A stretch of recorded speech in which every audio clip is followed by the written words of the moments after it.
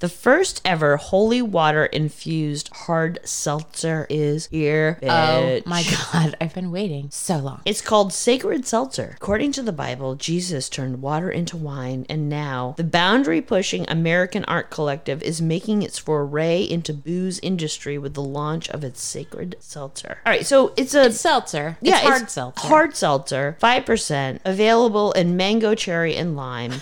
Features 95% holy water. It's the power, holy water.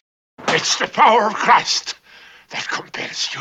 So this is where they lost my interest, okay? The way that they actually do it has holy water blessed according to official Catholic procedure. Okay. I was picturing that they were actually collecting holy water. From churches? Yeah, from the communal thing where they like Go everyone's right in there with a 7-Up bottle that's been cleaned out. where everyone's dipping their fingers and shit. And I was like, that's kind of gross, but also kind of cool. All you have to do is like bless it. That's all you have to do. Well, and that's what they're saying. So, I mean, that's bullshit. Yeah. So you have a company making hard seltzer. Mm-hmm. You hire a priest to come in and just bless. That is not interesting. It's bullshit. Also, the flavors suck. Well, yeah, Why wouldn't you make them more biblical flavors like myrrh?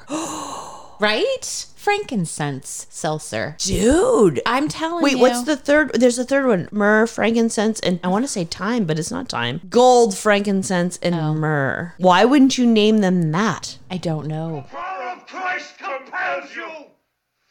The power of Christ compels you.